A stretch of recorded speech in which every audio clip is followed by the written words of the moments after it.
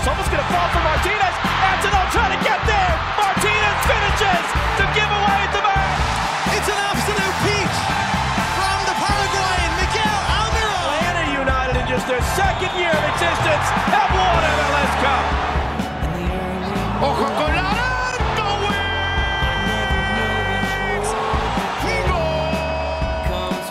Special final Jason Jones from Mothership. Joe Patrick from Knights Behind the Game. Jersey Soccer is over there. Joe Patrick, should you guard the tall guy? Yes or no? Answer quickly. No. I cannot jump.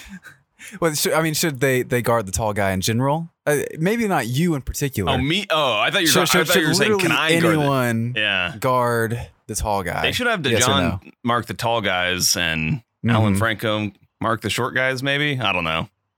We're going to solve all of these things. Doesn't really work out that way, does it? That's the kind of analysis people come to Five Stripe Final for. As soon as the other team figures out that that's the strategy, they just flip it around, you know? Brutal. Look, a lot of tactical questions like that, I guess, to answer after this one. Atlanta United, a 2-2 draw against New England. I had fun. That's all. That's my biggest takeaway. Did you? Because I did. I did too. I thought it was, I feel like we're going to really anger a lot of people because I don't know about you. We haven't really talked about what our takes from the game are, but I thought it was a well-played game. I'm pretty impressed with Atlanta United in pretty much every area except for, these individual mistakes, obviously, that have really cost them, not just in this game, but going back, many games this season. But you look at this Revs team that they're playing, this is a good team. I mean, in terms of the talent that's on the field, I mean, this is now a pretty fully healthy team, the same team that won the Supporters Shield last year. And so Atlanta United really handled them in this game. It was just these two moments that really stood out as the difference makers and, making a share of the spoils instead of Atlanta United taking all 3 points. So I thought they definitely played well enough to take the 3 points.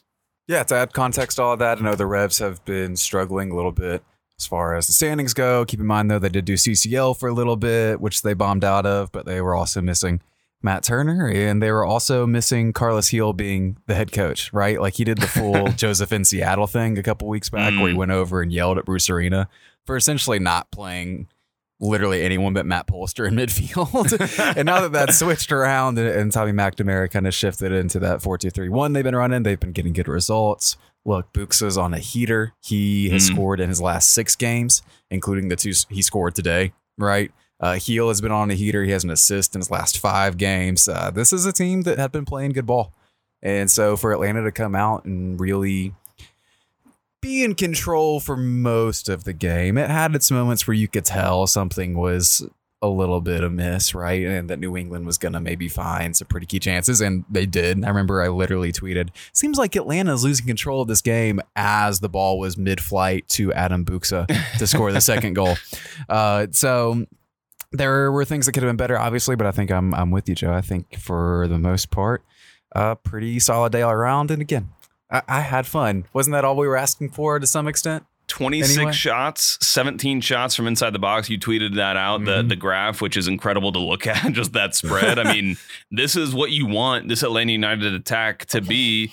And to Gonzalo Pineda's point, when he was talking to media after the game, they still are likely going to get better when, you remember that this is only the 3rd game that Marcelino Moreno, Luis Araujo, and Thiago Almada have all played together.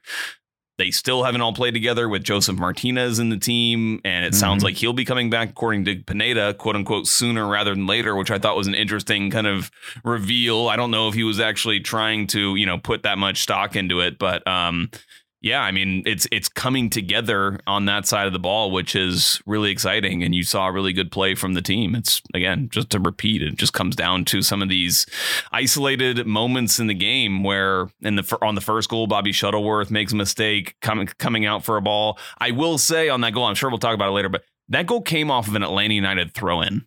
And this is something that Carlos Bocanegra even pinpointed as a real frustration for the front office and the coaching staff, just kind of creating their own issues, especially this was back in 2020. He specifically cited the team's own throw-ins and corners as like creating chances for the other team. That came back again to bite him today. And then obviously Alan Franco just kind of losing his mark on the second goal. If you look at the second goal, there are 7 Atlanta United players back in a defensive position, and there's 2 New England Revs players, the player who made the cross for the assist, and Adam Buksa, who scored the goal. So I mean, it's just you got to clean that up. There's no excuse for allowing those goals because it cost you 2 points in this one.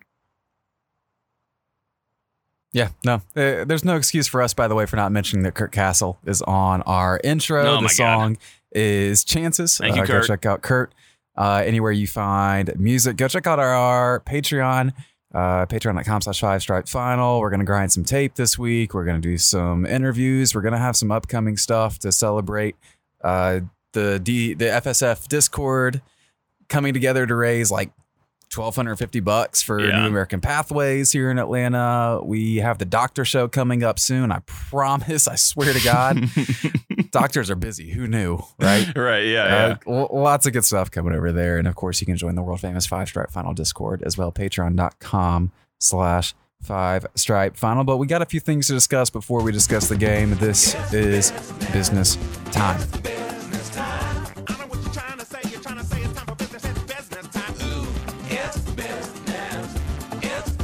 Business time, Joe, Patrick, and let's start with this. Per Grant Wall, Atlanta United reportedly, the ownership group of Atlanta United reportedly have a strong interest in NWSL expansion. That bid could be coming soon, potentially. It seems like it will happen sooner rather than later at this point. Again, Grant Wall reporting that Atlanta United ownership is one of 5 across MLS bidding for NWSL expansion. That's along with Austin, Cincinnati, Salt Lake, and Toronto. This is good news. Yeah. This is good news.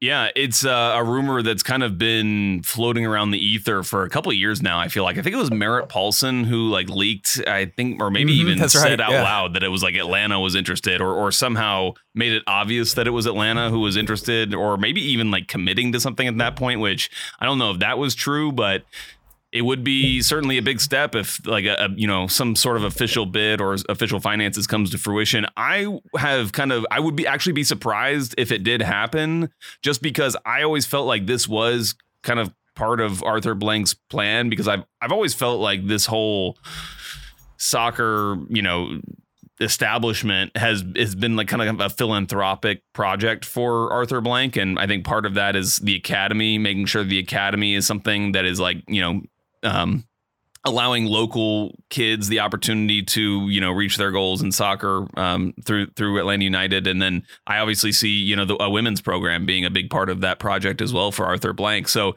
it wouldn't surprise me at all. The only thing that surprised me is just after the pandemic happened, that just changes a lot of the dynamic, I guess. And I always just felt that after the pandemic, it may have taken a little bit longer, but it certainly would be exciting if they do bring in a women, or not bring in, but start a women's team. That would be fun. It would take a lot of expansion on the Atlanta United side, just in terms of the personnel you'd have to hire just in the front office to get things going, office space you'd have to create, you'd have to have facilities, all that stuff. So it would be definitely a long-term process. It's not like there will be a women's team here in, a couple of years, I don't think, but it was certainly will be exciting if it happens. Yeah. My understanding is a new team wouldn't be here anytime before 2024. Okay. And to me, it's almost interesting that it is Arthur Blank and Atlanta United ownership going after this. I always assumed that an NWSL team would end up in Atlanta. I just maybe didn't think it would be Blank going after it, right? But good to have him involved if it is true, and hopefully that can get through and we can have some fun with extra soccer. I have said this in the past. As much as I am excited about an NWSL team, I am dreading having another team to hurt me. I have too many teams that hurt me so constantly, and to add another would be difficult. But you know what?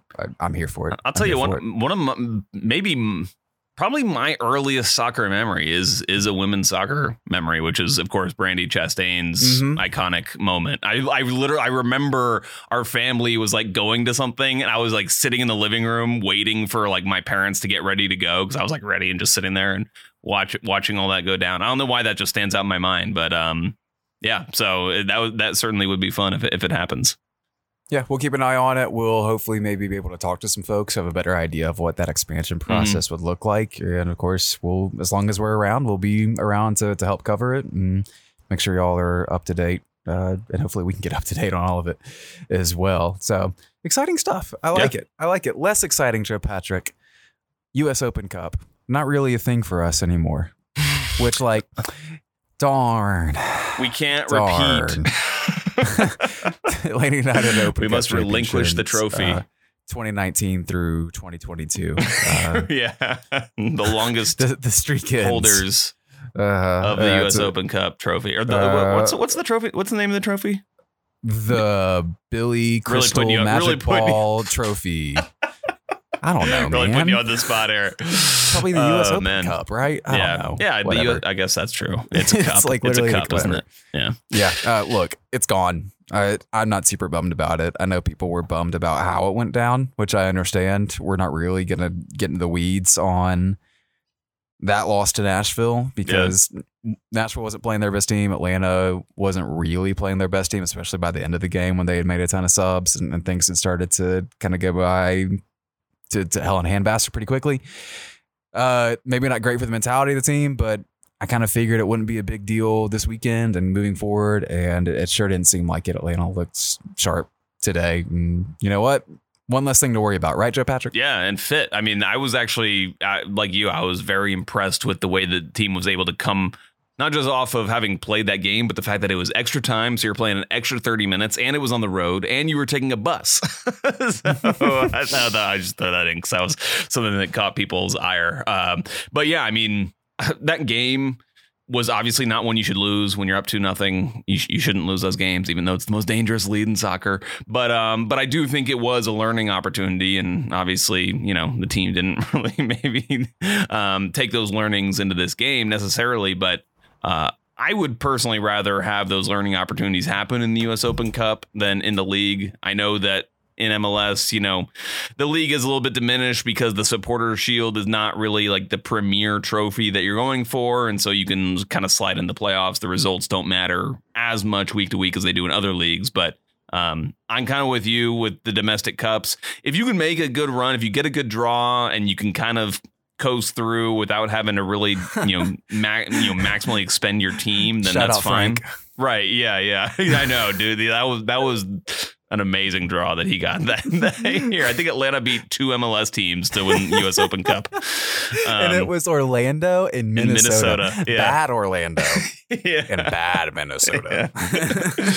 Yeah. Incredible. People always like, God, man, I've seen a few people say like, well, at least Frank won us trophies. Y'all are idiots. Can't be on the dumbest take on Atlanta United internet. But yeah, I'm with you. I'm not like despondent about going out of that tournament. Some people might be, but I'm not. No, not so worried about it. Not so worried about it. We got to move on to today's game. We're going to talk about all of it right now here in Sports Prime. Game time.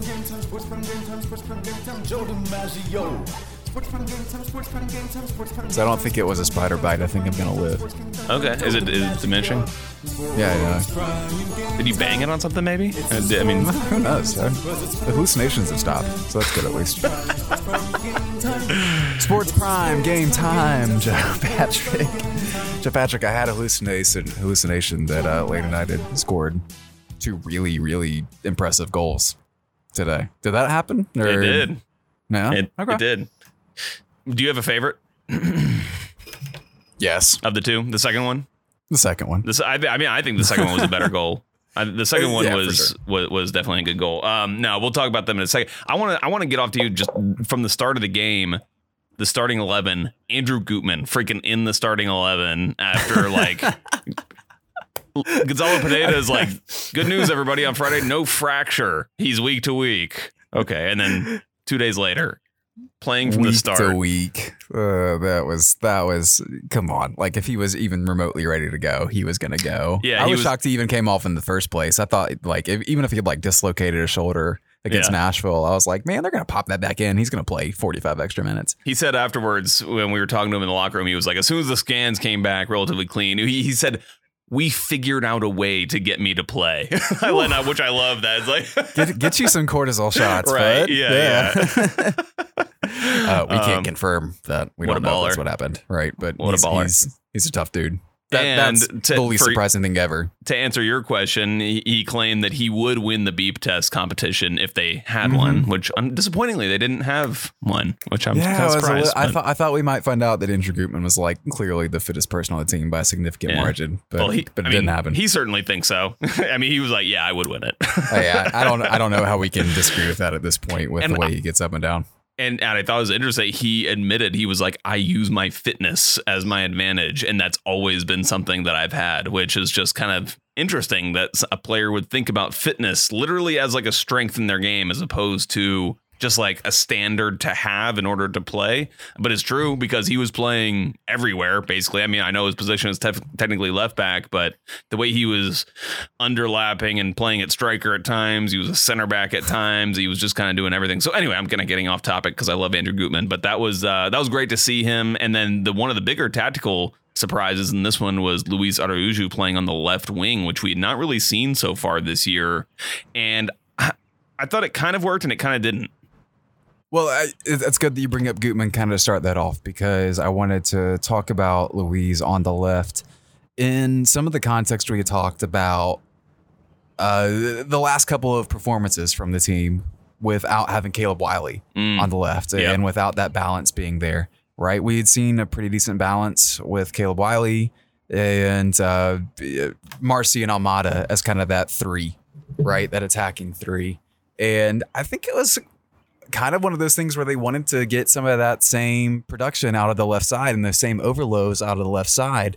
That way you could leave space for Brooks and everything like that to play balls in. Yep. And create a similar kind of tactical identity to when you had Caleb in there. Yep. But instead of having a 17-year-old, you have Luis Araujo. Yeah. It's really good. So I said I thought it kind of didn't work and did work at the same time. I thought tactically it worked very well.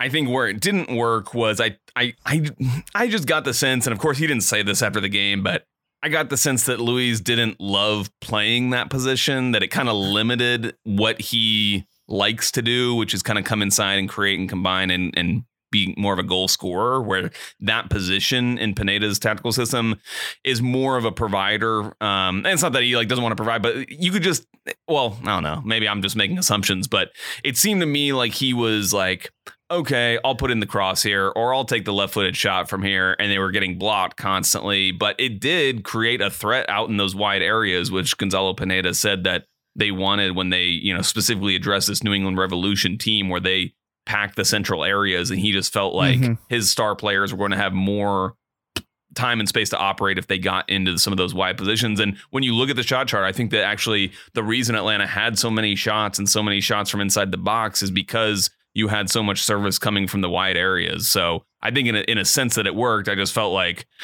it's not ideally where Luis himself would like to be, helping this team play.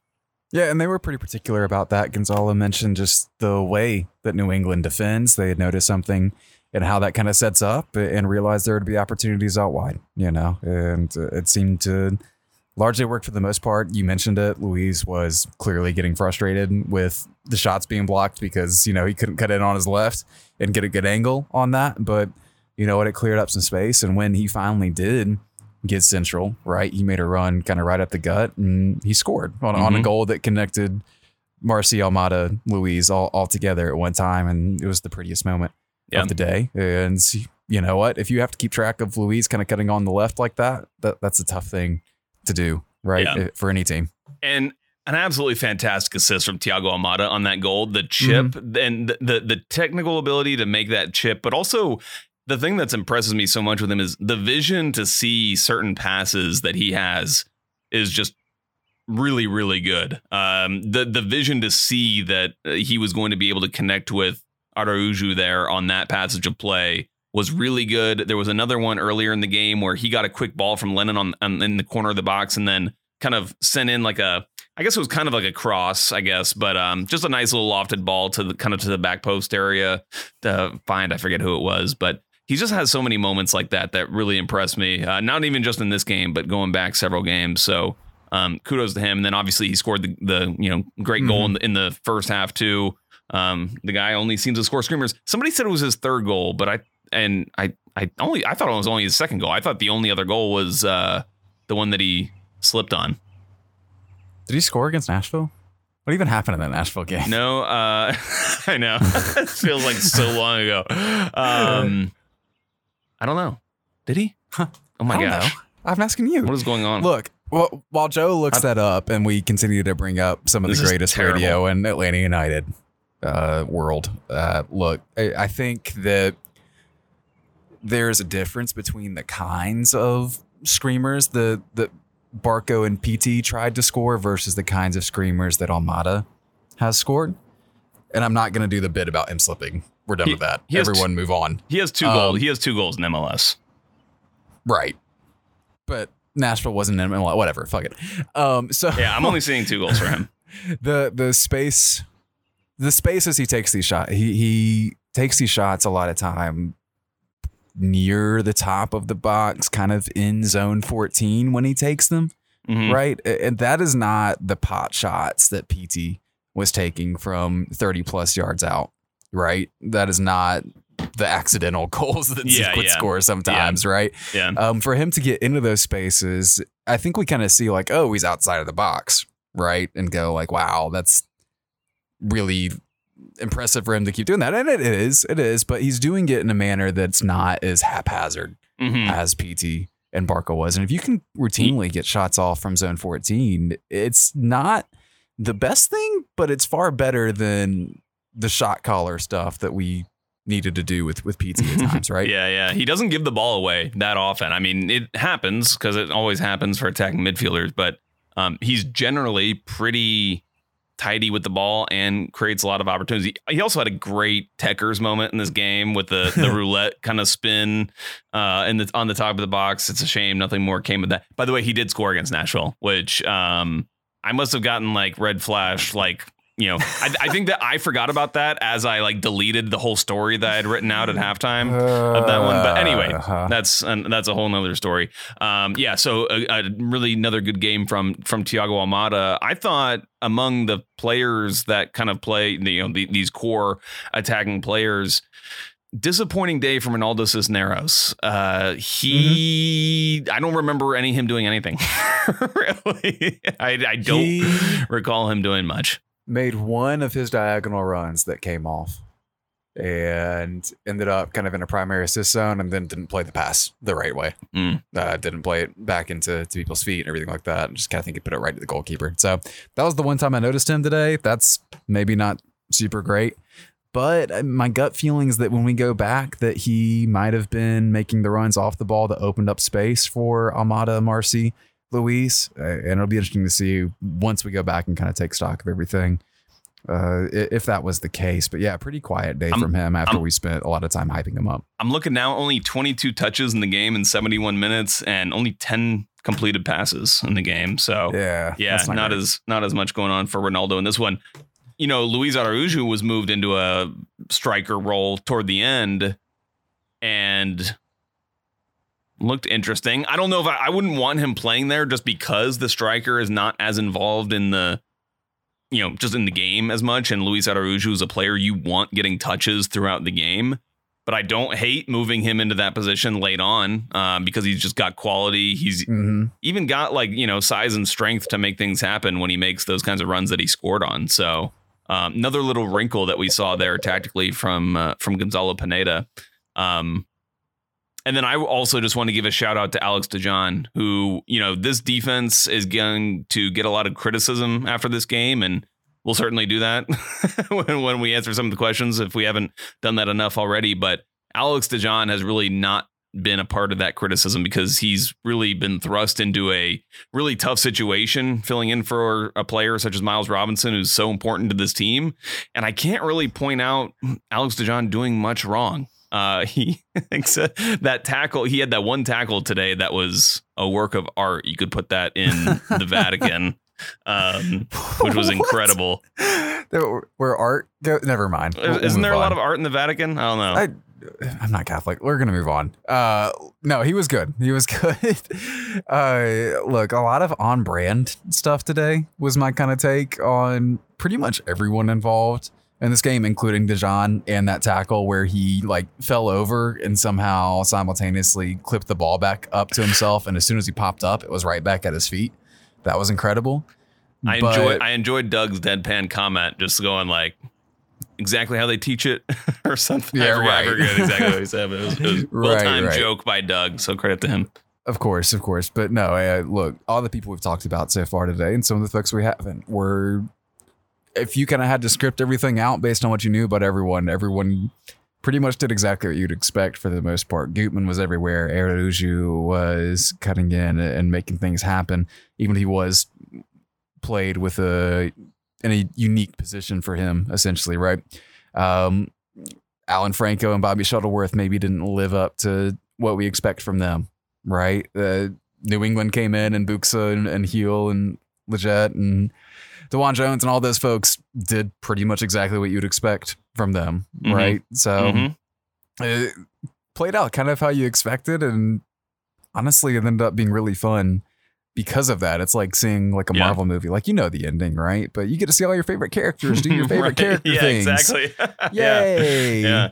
And, great. And another one of those players, Franco Ibarra and Mateus Rossetto, I guess we can just talk about the both of them, but these two players are definitely like the first choice pairing in central midfield. I mean, obviously we've seen them play together these last few games. Obviously Gonzalo Pineda, I think, feels that way. But, you know, I just get the sense that a lot of people still feel like Santiago Sosa is the better of, you know, has some place in the team's best 11. But currently, I don't know, you know, maybe he does at a center back potentially, but I would not want to mess with this relationship that Franco Ibarra and Mateus Rossetto have right now. Franco Ibarra had the most tackles in the game with 5, won 9 of 13 ground duels, which is incredible. And Mateus Rossetto, 95% passing. I mean, I know sometimes passing percentage is like not that great of a statistic, but I think when you combined a player who wins the ball as much as Franco Ibarra does, combined with a player who doesn't lose it as much as Mateus Rossetto does, that's a really good combination of players to play together as long as you're getting enough progression from them. And I do think that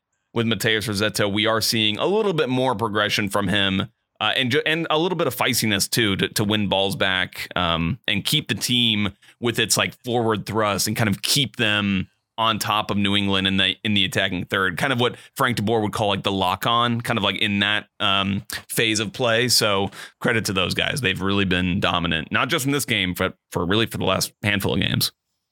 Yeah, we have a few questions about that in the next segment, but totally agree. Thought they were good. I think Cassetto's been a completely different player this year. Completely different player with his just simply some of his effort that he's given. Right. There were moments today where he was tracking back, and I genuinely couldn't believe when the ball popped free that it was Rossetto causing issues. You know, and to see that kind of continually happen and to see the kind of sense of chemistry that Ibarra and him seem to have is really encouraging. Right. That's something that's really fun to watch. And once again, wearing the armband, leading the team out today, Mateus Rossetto. I didn't know if he would because I think when he wore it for the Nashville game, Brooks Lennon was not starting, if I recall correctly.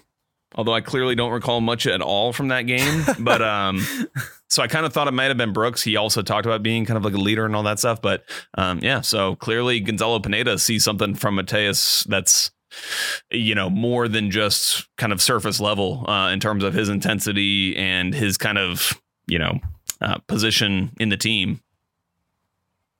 Yeah, absolutely. Well, they may see a lot of potential in Rossetto. We see a lot of potential in taking a quick break. Right back with you in just a second on Fast Start Final.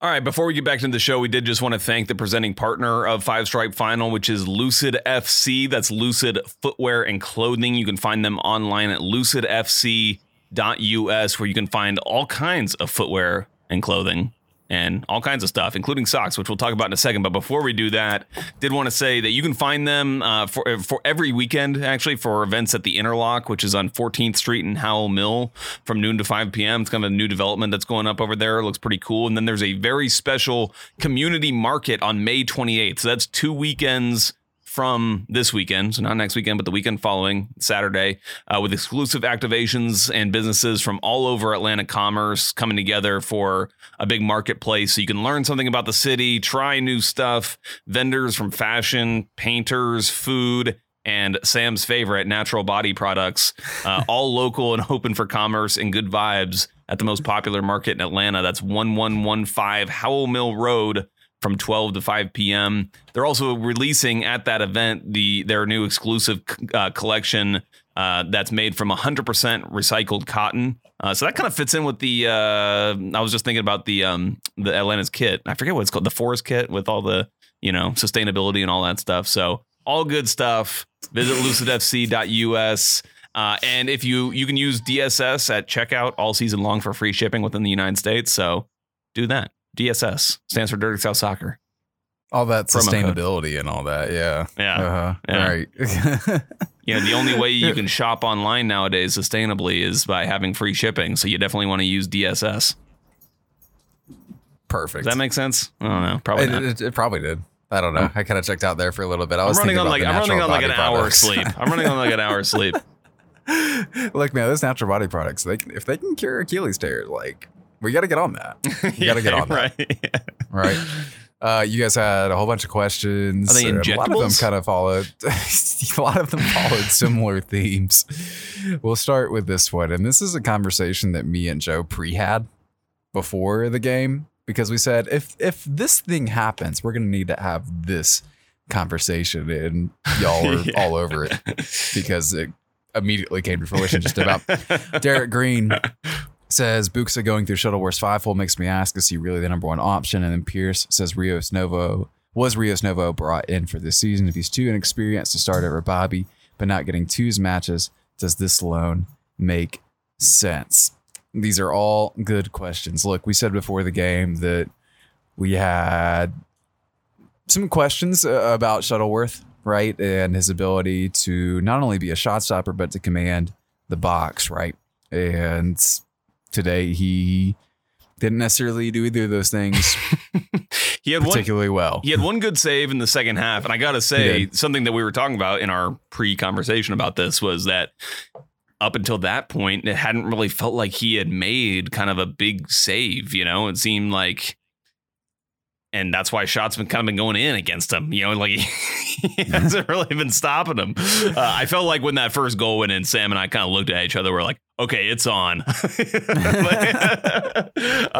yeah, because he has been, very average at this point. And my biggest concern, and what you mentioned there, Sam, is the command of the box. And that was more of a strength of Brad Guzan's, where he, may not have been as great of a shot stopper because he is a big bodied guy, but that big body at least allowed him to kind of clear people out, and go up for the ball and grab it. And with Shuttleworth, I don't know if it's necessarily like he can't do it physically. It seems like he gets caught in between two minds, and that's exactly what led to that first goal, where he kind of started coming out, then decided he wasn't going to get there, stopped, then had his feet all out of position, and obviously got slotted through in the 5-hole. And then after that happened, on the second goal, he just never really comes out for it, where, it's questionable whether he would have had a shot to be able to punch it away. But regardless, Atlanta United's got to do better in that situation on the second goal to stop that from happening one way or another. Probably using the offside trap is the best way to nullify that one. But Shuttleworth was clearly at fault for one of the goals, and he would admit it too. And I think he may have even said he should have done better on the first one. Should never get beat from that position. I think that shot had .02 expected goals. I just went back and rewatched it just a second ago before we started recording here, and it's even at a tighter angle than I remember. You should not be getting scored on there. I think he was actually a little bit worried about, he was trying to guard against the low cross coming through, and that's why he kind of got caught out as well, but just not a good look for him in this one. And clearly a performance like that is going to lead people, I think rightly so, to be wondering about Rocco Rios Novo, which is what Pierce talked about. And the thing with him, for me, is that we just have not seen him play. So, and he has not played a game. I don't know how much competitive soccer he was playing at Lanús, but he has not played, so I know a lot of people are wanting him to come in because it's, oh, well, how much worse could he be? Well, it could be worse. it could be worse. And you don't want to see that. So you don't want to thrust Rios Novo into a situation that he's not prepared for. If he has not been playing competitive games at all, and then you throw him into an MLS match where, let's remember, Rocco Rios Novo is 20 years old, I want to say. I'm trying to type right now. He is 19 years old. So you're going to throw a 19-year-old into an MLS game. It's a big ask, So I don't think it's as easy as saying like, oh, you got to throw Rocco Rios Novo in there. Now, I want to keep on this rant. Pierce asks, if he's too inexperienced to start over Bobby, but not getting twos matches, does this loan make sense? Good question. I think the loan does make sense because you need somebody to be the reserve keeper who's on the bench. Something I tweeted after the game was that it is a little bit unfortunate that he is in this role because it kind of prevents him or makes it harder for him to get matches with the twos because he's required to be on the bench for Atlanta United. So if they're playing on the same day, then obviously he can't be in two places at once. So it is a tough situation for him. And I would want to see him play in some twos games before he plays in MLS, and I do not anticipate a change, especially after what Gonzalo Pineda said today, which is that you need consistency at that position, especially when it comes to communicating things like stepping up on offsides traps. That's something that's going to get solved by Bobby Shuttleworth playing more with these defenders, not throwing somebody else in there who could maybe make a certain shout. Yeah, pulled up the shot stopping numbers right quick, and of the 44 keepers that have played so far in MLS this year, he is 37th in shot stopping right now. Makes sense. That has not been a great out 400 something minutes for Bobby Shuttleworth. The thing is, Brad Guzan, 35th. Only a marginal improvement there. Keeper has not been a strength so far for Atlanta United. I do want to point out too that some people have been wondering if Minnesota would part ways with Tyler Miller and send him to Atlanta. He started for a while for the Loons before getting one-upped by Dane St. Clair. Tyler Miller actually worse than Shuttleworth and Guzan so far. So maybe not an option. I understand where people are coming though for Rocco Rios Novo at this point. You wonder, right? Like you just kind of wonder if absolutely a shot. I don't criticize anybody for wanting to see it. I'm also curious. I would like to see it. I just don't expect it to happen. But clearly Gabriel Heinze thought very highly of Rocco Rios Novo. So I do wonder if the team will maybe use this secondary transfer window to maybe make a long-term goalkeeper signing. A guy who might be the successor to Brad Guzan, because who knows if he comes back next year and is able to be the same Brad Guzan. You hate to say it, but probably not. Right. I mean, an Achilles injury is very serious, especially for somebody who's going to do a lot of leaping and things like that. Yeah. No, well, look, it kind of hits at something that I've been thinking about a lot with this secondary window, is that you got to get rid of guys to bring guys in at this point. And it's going to be very difficult. It's going to be very difficult. We have a few questions about maybe potentially sending this person off or this person off, right? And it's hard to do at times. We've had these conversations before, I think, where we've been like, okay, maybe we can get rid of some folks, but probably not the case, right?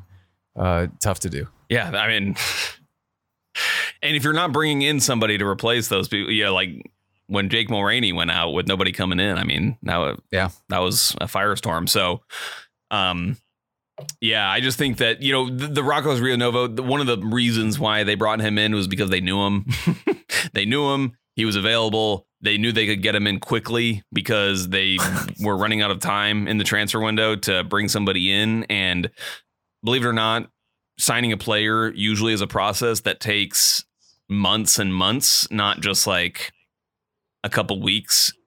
The players that take a couple weeks to bring in are players just like Rocco Rios Novo, where it's kind of set up for you perfectly, where he's a former player and he's not getting time at his current club. So that's most likely the reason he was brought in. It's probably not for much money. I mean, this is a very minor deal in the grand scheme of things. In the grand scheme of things, this one feels like a pretty okay result, all considered. It's frustrating to look at this team's home record right now, but this was also the 10th lineup Atlanta United has used this season. It's been hectic, I guess, is a way to put it. And to come away with the point against New England, you feel somewhat okay about it. But we did have a few questions just about the general performance of the team. Eberhardt Creative says, could have been 3 points as easily as a lopsided loss. Bobby wasn't as bad as we think. The attack looks very sharp at times. It was a fun match to watch, which is all I really want for my season tickets. And Sanford says, I felt like it was a positive result, all things considered. Helps that we are scoring more goals at the moment. Still curious what the team can bring in during the next transfer window. So yeah, a few thoughts there, kind of a few things to address, but I think the last part from Eberhardt is kind of something we've been talking about for a while. It's a fun match to watch, which is all you really want from your season tickets. Coming into this game, I'll take it, right? Yeah, coming into this game, I think both of us would have said that a loss was very much on the table. This is a good, talented team that has played together. I mean, this Revs team at this point in the season has a lot going for them. I mean, things are now going pretty smoothly for them now that they've got Matt Turner back in the fold, now that they've got kind of all their pieces in place and the schedule more sorted out than it was earlier in the season. So you knew that this was going to be a tough one, and Atlanta United played really well. To Eberhardt Creative's point, the attack was good. They could have scored more than 2 goals potentially if they would have, gotten fortunate at times, but they definitely deserved the 2 goals that they did score. And I think overall, you're just the potential is pointing upward for the attack too. It's like things can only get better, really, barring any sort of major injury to one of these key players. So I agree. I mean, I think there's a conversation happening on Twitter right now that is very interesting to me, which is Felipe kind of put out some tweets that have gotten people talking about this, which is that the vibe was just weird. And I think we have a question later on in this. Matthew Balti asks, why was today weird? And I guess people were saying in Jacob the stands. has one too. Okay, Says, okay, you got it. Okay. Yeah, lots being made of the atmosphere by 12 and Felipe. Interested to get y'all's thoughts as a result of 12 fatigue talking from the about past 3 years, or just a weird weekend, Sunday afternoon, etc. Do you think Darren, etc., take notice of stuff like that? I'm not going to speak for Darren, but we've talked about it in the past how it's not quite the same as the first 2 years.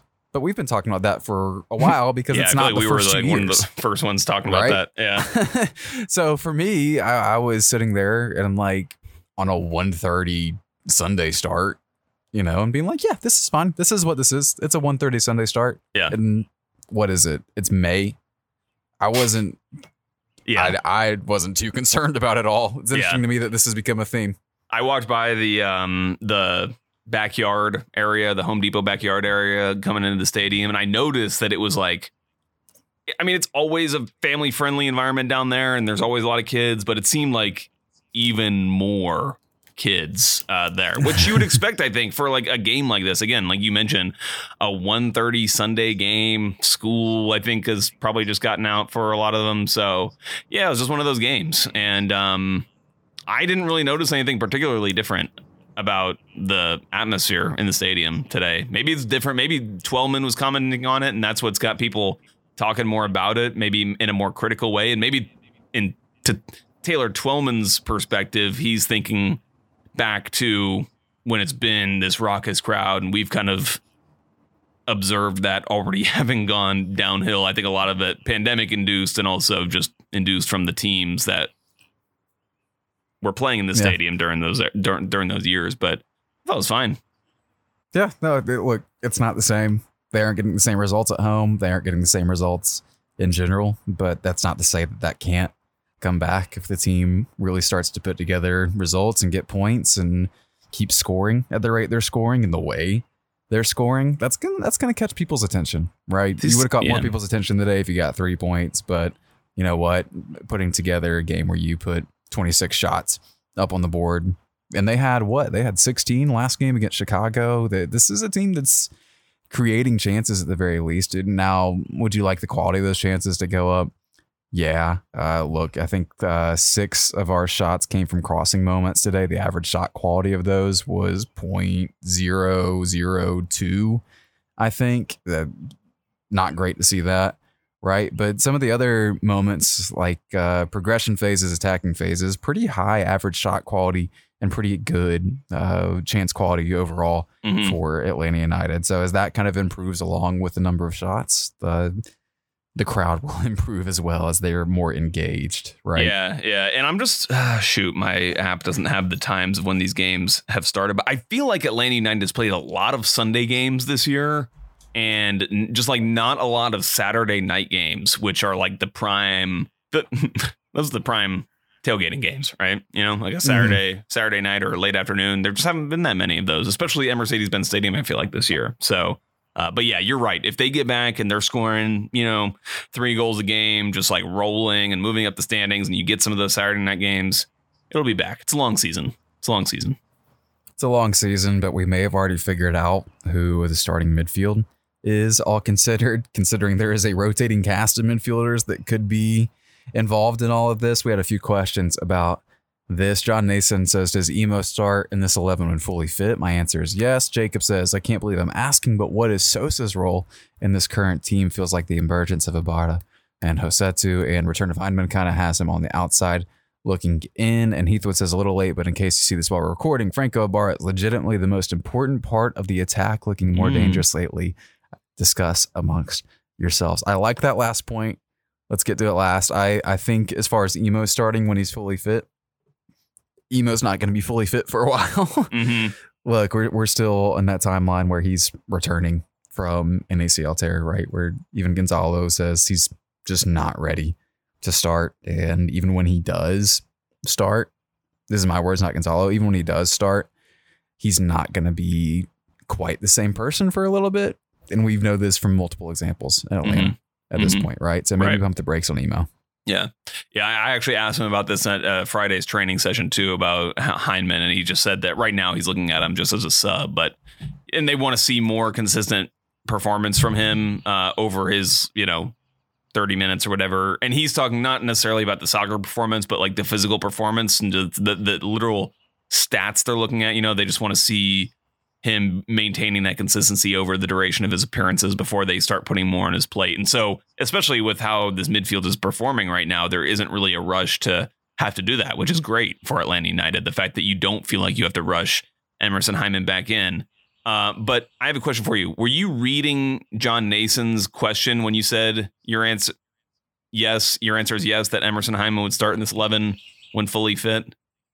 Yes, that was part of his whole deal. It was. I wasn't sure that you were actually agreeing with that. Because, it's a great question. And it's so hard to answer that question because part of me definitely does say that Emerson Hyndman, quality-wise, is in this team's best 11. But I wouldn't want to mess with this central midfield that they have right now with Ibarra and Rossetto, and so that leaves who are you going to remove? It would have to. Marcelino Moreno is probably the only player from this current starting 11 that you would say would be removable for an Emerson Hyndman. I could see Hyndman maybe like moving the ball a little quicker than Moreno does. That could potentially help players like Luis Araujo and Thiago Almada. But I don't know. It's tough to do that because Marcelino Moreno has such a track record. Creative, right? Yeah, exactly. He's not going to have those little moments of brilliance for the most part. The moments maybe insanity. Yeah. For the most part. There was a Marcelino moment today where he literally stopped the ball in the primary assist zone on the edge of the box and then like posted up and then like kept posting up, with his back to the basket. He did the drop step and like rolled the guy. Yeah. Did a dream shake at one point, like, and you're like, what the heck are you doing, man? And then you're like, no, still no. oh God, he's through. How did You he did do it. that? And he was like, going down the end line and was able to create a chance. Right. Yeah. It was absurd. It was a peak Marcy moment. 10 out of 10. No notes for Marcy. As far as Sosa goes, I think right now I agree with you. I think it's Ibarra and Rossetto, and Sosa just doesn't have the athleticism in that role. And you know what? His benefits as a passer don't really outweigh what Ibarra and Rossetto are doing right now. And to add to that, the understanding that Ibarra and Rossetto seem to have of their positioning seem to have instantly clicked. Right? Yeah. Like, immediate sitcom Sam and Diane chemistry between the two. Right. And the tactics that Pineda's team plays with, those two central midfielders, he wants them like being aggressive and getting forward and applying pressure, and then like using short passing to maintain possession and recycle possession, do all that stuff. Not so much the play that we saw under Gabriel Heinze, where really Santiago Sosa was playing as a center back, as a central center back in a back three, and like was dropping off basically and had a lot of time and space to pick out those passes and spray those wide balls. It's just it doesn't really fit as much with Gonzalo Pineda's tactics. So you do wonder maybe if a player like him could be, we talked earlier about if you want to bring players in, you got to move players out, and you never want to. I'm not saying that they should or whatever, but he, I think, would probably be a candidate for somebody who could potentially get moved. And there probably is a market for him, too, I would think. He's a young, talented player with, relatively good pedigree and all that stuff. So, maybe he would be a guy. And if you do move him, that would create an opening for a U23 slot, which could be a big signing for Atlanta. If I remember right, there was interest in Santiago from Everton at one point. So he could go play for a championship side, and that would be fun. Yeah. Right? So, well played. Yeah. Look, we can all laugh at everything. This we can, of course. I think I want to touch on Heathwood's point real quick about Ibarra being an important part of the attack, looking more dangerous. There is a security to having him back there. You talked about him winning 5 tackles, and Gonzalo talked post-game today about him basically just getting stuck in on everything, every single duel, going full throttle at it. And that provides you a level of security. On top of that, Franco Ibarra has recognized pressing triggers really well, along with Rossetto. And that is something that we worried about, and Gonzalo openly worried about once Ozzy Alonso was out of the picture. Who was going to recognize the pressing triggers? Who was going to lead those moments, right, where Atlanta United could potentially create transition moments for themselves, essentially, right? And to have that in there has been an effective part of it. And you see it improving. You see it improving kind of game by game. We saw it in Nashville, worked really well a couple of times. You saw it today where it worked pretty well a couple of times. And, Atlanta comes out in the mid-block and caused some issues for New England for chunks of the game anyway, getting through midfield in general. They had a tough time. And at one point I leaned over to you. I'm like, I think Bruce is getting outsmarted here. Yeah, they were just like passing, getting right in the pockets and passing all around him. Yeah. And to your point about the pressing triggers, doesn't it seem like that's like the area of Santiago Sosa's game that's like kind of aggravating, where it just seems like he's that step slow in some of those moments? And I don't know if it's a physical thing or a mental thing, but it just seems like Ibarra and Rossetto have a much better recognition of it.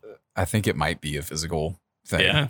I think like 20 years ago, Santiago Sosa is the what is it? The Nganch who sits back and just like pings passes while just standing still the entire game. He's Pirlo, right? He's like wheelchair age Pirlo, right?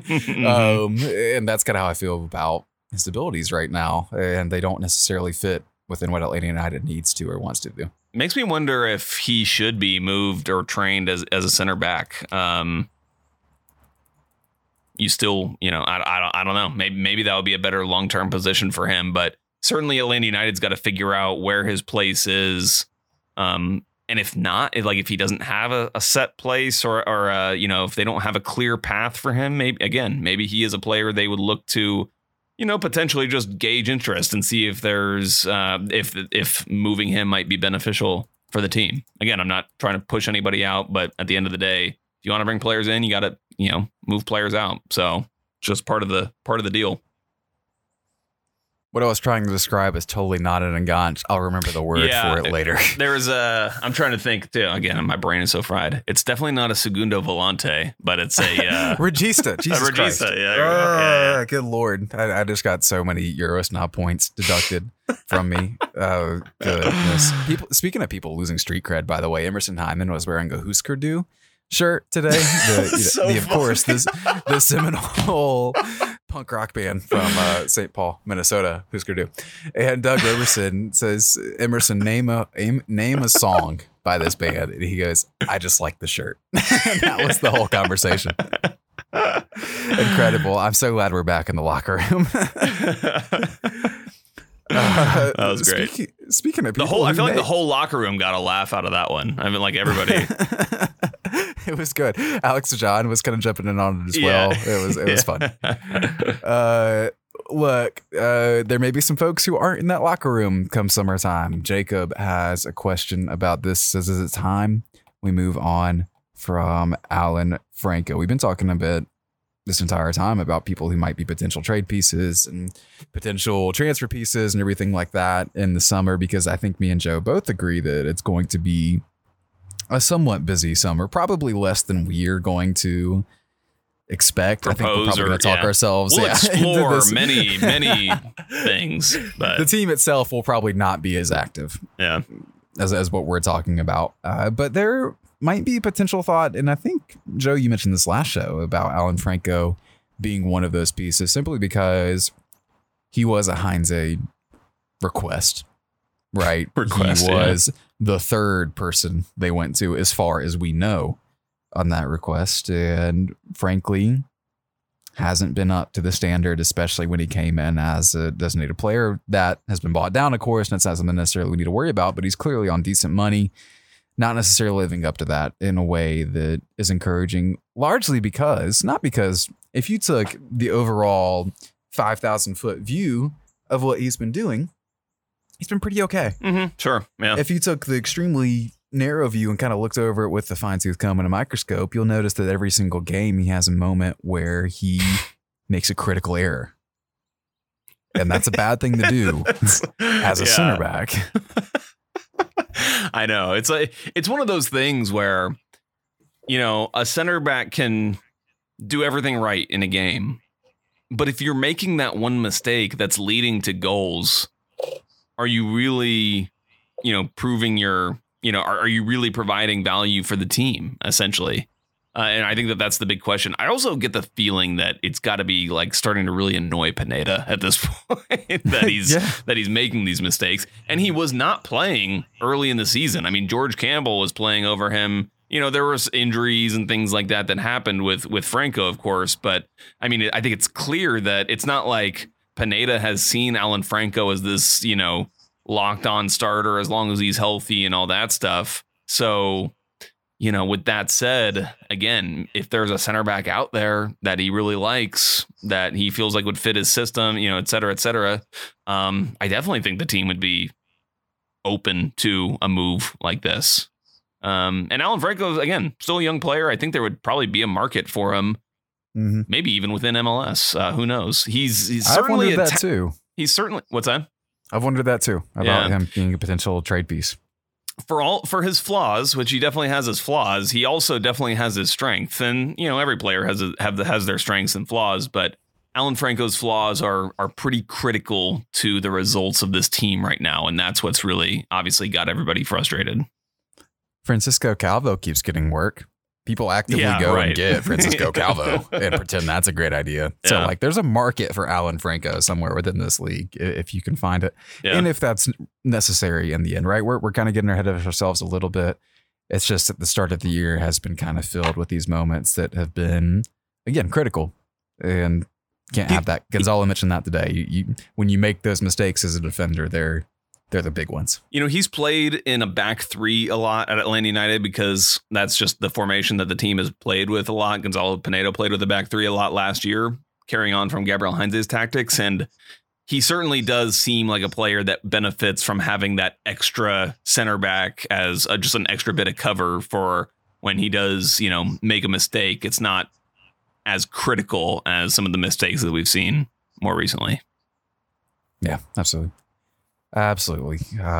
Gosh, man. It for me, it started in Colorado when he stood next to Diego Rubio for a good 30 seconds and then didn't defend the cross that came in. Yeah. And Rubio mossed him. Rubio not that big, you know. It's been an interesting year for Alan Franco. For sure.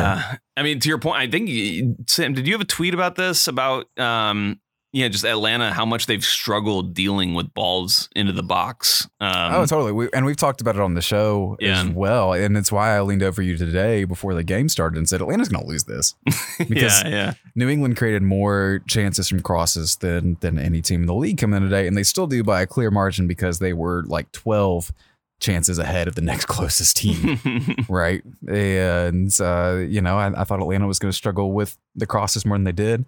They still struggled with balls from the wing into the box, right? Buxa scored on 2 of them. Mm-hmm. But you know what? It didn't kill them in the end, I guess. Yeah. It only slightly wounded them. So good work, I guess. But it wasn't Alex Ajon's fault. That second goal really was kind of like, it wasn't probably technically a cross, but it was a lofted ball in the air, kind of coming from a cross angle. And right. Both goals were cross adjacent. Yeah. Right. Yeah. So still, Atlanta needs to figure out what they're doing to defend balls coming out to in. Mm-hmm. Right. Yeah, exactly.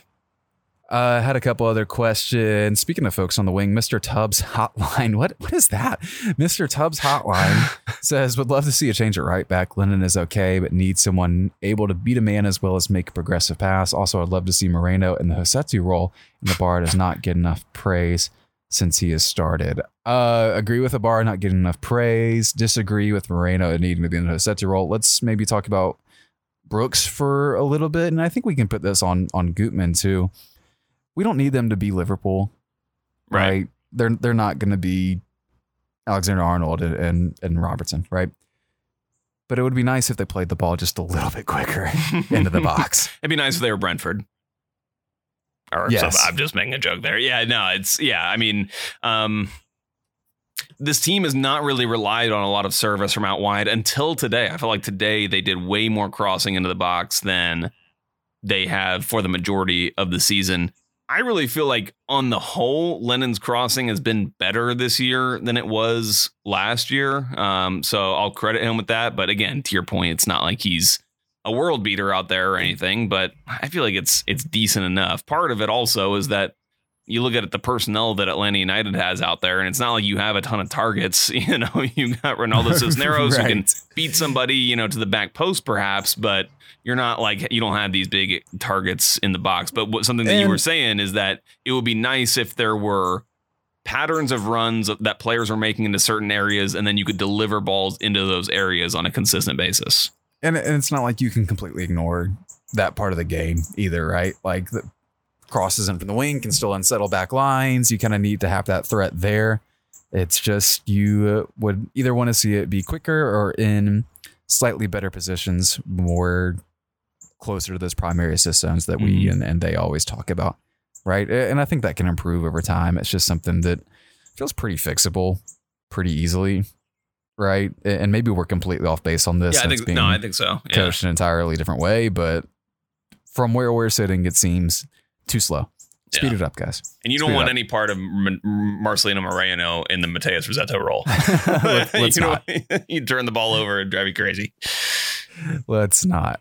Joe Patrick, you don't want any part of this rapid fire. We got a short one today. First time caller says, how do they stop these 30, 45-minute stretches? They just stop playing after getting or conceding goals. I don't know why I put it in rapid fire. Seems like a longer question. Joe, go quickly. Sniffing salts.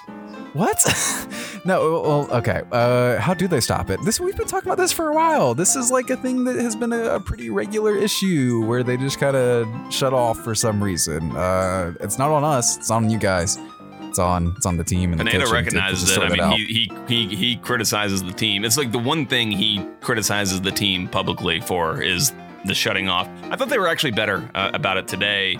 They at least came back and, fought back from the losing position. And again, yes, they probably lost a little bit of control of the game, they didn't quite have the dominant control that they had over the game in the first half when, in the second half, kind of in between the two goals that New England scored. But I didn't think it was obscene. I didn't think it was like something crazy. And the goals, you shouldn't have given up those goals. Like they were individual errors. Fire. Matthew Balti says, why was today weird? Why was today weird? Today felt pretty normal to me for the most part. Maybe Mercury's in retrograde. That's right.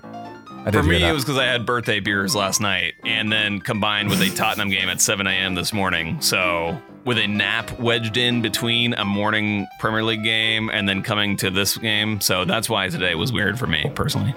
ATL Greg 1 asks, what is the XG shield called? I'm assuming he's talking about something like where Atlanta United has like the most XG. The tally. Well, guess what, Greg? They're not going to win that either. So in your face, Greg, but it would be called the Total Football Memorial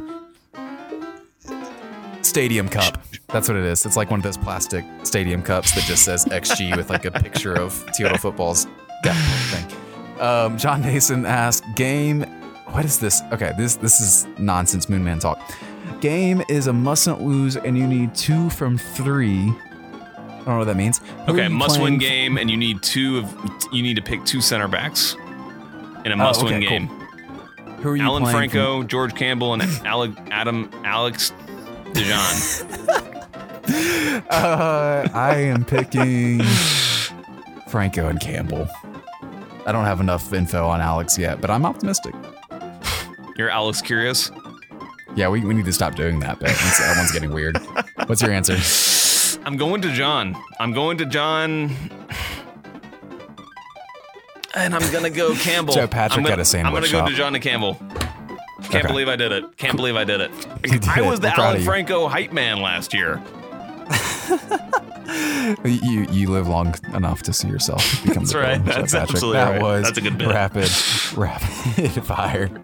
Wow, this was a weird one. We cranked this one out after a long day at the ballpark, me and you, Joe Patrick. So thank you for staying with us through a bit of a disjointed one, but we had fun. We hope you guys had fun. We had fun watching the game, even though, I don't know, apparently we didn't like break the decibel meter in the crowd, whatever. Yeah, no. There'll be more opportunities. Opportunity this weekend coming up against Nashville. I'm going up. Joe Patrick is not. Say, hey, if you see me on Broadway at Roberts Western getting the, what's it called? It's called the, it's not the Depression. It's like a recession. It's called the Recession. The drink. That's what it is. Yeah, well, it's a meal. You get a PBR, you get a fried bologna sandwich, and you get a moon pie, and it's like $5, and you've got like old school Western music playing in the background. It's my favorite thing on Broadway. Do you have a favorite bar on Broadway? Oh, that place, Roberts Western. Okay, easily for sure. That's a bar for sure because you avoid the bachelorette parties the most there. Yeah. You know, so right, yeah. So that should be good. It'll be a way different game, I think, than the Open Cup game. Both teams will have their best foot forward on that one in a way they didn't in the Open Cup, and should be fun. We'll have stuff on the Patreon, patreon.com/5stripe-final to preview, to review, all that kind of stuff. Go ahead and check it out. And yeah, Joe Patrick, anything else before we get out of here? Thank you, everybody, for listening. We love doing this show for you guys. That's all I got to say. We do have fun, you and I, Joe Patrick. Let's get out of here. Bye, all.